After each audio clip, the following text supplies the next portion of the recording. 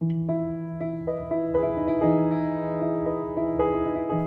to Day 5, Monday, on getting acquainted with the first line of the Sarum prayer. Consider how our prayer is structured. Each line begins with the body part, head, eyes, etc., followed by a corresponding function, understanding, looking, etc. The effect of God's presence in our bodies is to facilitate, shape, and influence these functions. The structure of the prayer is suited to meditative use. We can slow the prayer down by tying the first phrase of each line to the in-breath and the second phrase of each line to the out-breath.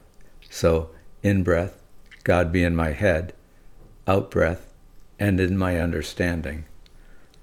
This week, as you use the Sarum prayer, you can put a little extra focus on the first line.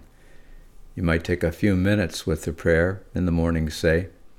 During this time, repeat the first line 10 times before moving on to the rest of the prayer. Then remember that first line in particular and call it to mind during the day, even if it's only once or twice. God be in my head and in my understanding. This is a simple meditative format you can use for each line, a week at a time, for the next 5 weeks.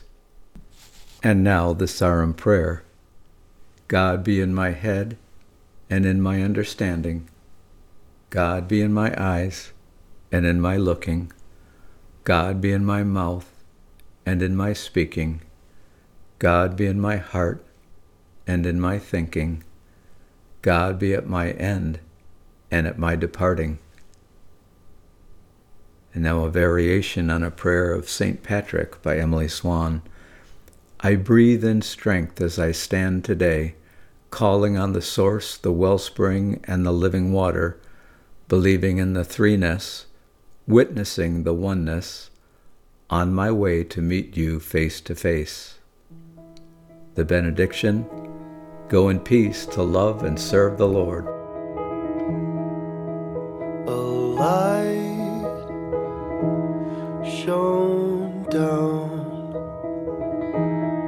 on us,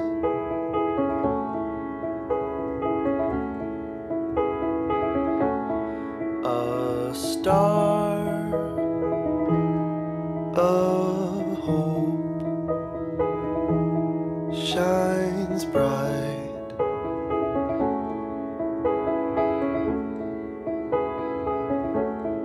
a light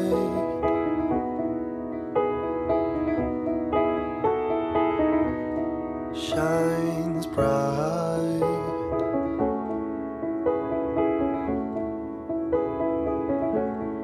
a light shone down